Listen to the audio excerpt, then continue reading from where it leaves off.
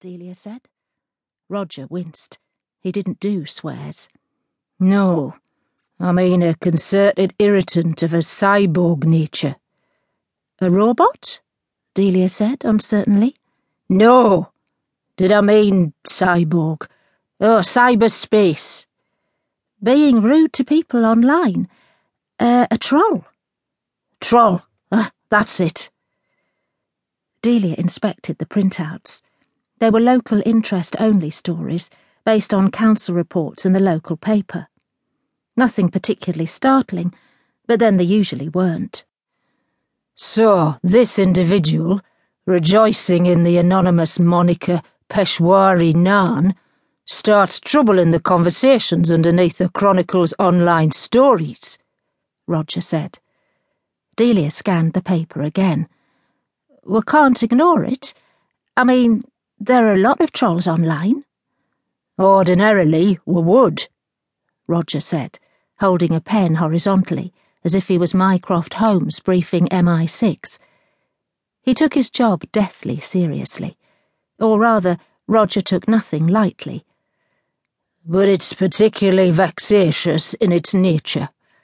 He invents quotes, fictitious quotes, from members of the council. It makes a mockery of these councillors, damages their reputations, and derails the entire debate, based on a falsehood. The unwitting are sucked into his vortex of untruths. Take a look at this one, for example. He tapped a piece of paper on his desk, a recent story from the Newcastle Chronicle. Council set to green-light lap dancing club. Delia read the headline aloud. Roger picked the printout up. Now, if you look at the comments below the story, our friend, the sentient Indian side order, claims... He put his glasses on. I am not surprised at this development, given that Councillor John Growcock announced at the planning meeting on November the 4th last year, I will be first in the queue to get my hairy mitts on those jiggling whammers. Delia's jaw dropped. Councillor Growcock said that? No, said Roger irritably, taking his glasses off. But that false premise sparks much idle chatter about his proclivities, as you will see. Councillor Growcock was not at all happy when he saw this. His wife's a member of the Rotary Club.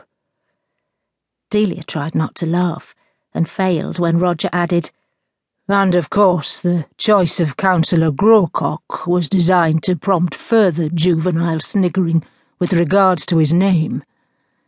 Her helpless shaking was met with disappointed glaring from Roger. Your mission is to find this little Cuthbert and tell him in the most persuasive terms to cease and desist. Delia tried to regain her self-composure. All we have to go on are his comments on the Chronicle's website. Do we even know he's a he? I know schoolboy humour when I see it. Delia wasn't sure Roger could tell humour from a shoe, or a cucumber, or a plug-in air freshener for that matter. Use any contacts you have. Pull some strings, Roger added. Use any means, foul or fair. We need to put a stop to it. Do we have any rights to tell him to stop? Threaten libel. I mean, try reason first. The main thing is to open a dialogue. Taking that as a no, they had no rights to tell him to stop, Delia made polite noises and returned to her seat. Hunt the troll was a more interesting task than writing a press release about the new dribbling water feature next to the Haymarket metro station. She flipped through further examples of Peshwari Nan's work. Mr. Nan seemed to have a very thorough knowledge of the council and a bee in his bonnet about it. She toyed with the phone receiver. She could at least try Stephen Treadaway. Stephen was a 20-something reporter for the Chronicle.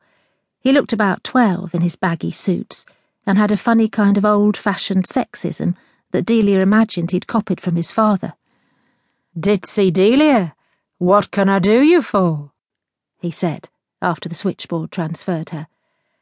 "I was wondering if I could beg a favour," Delia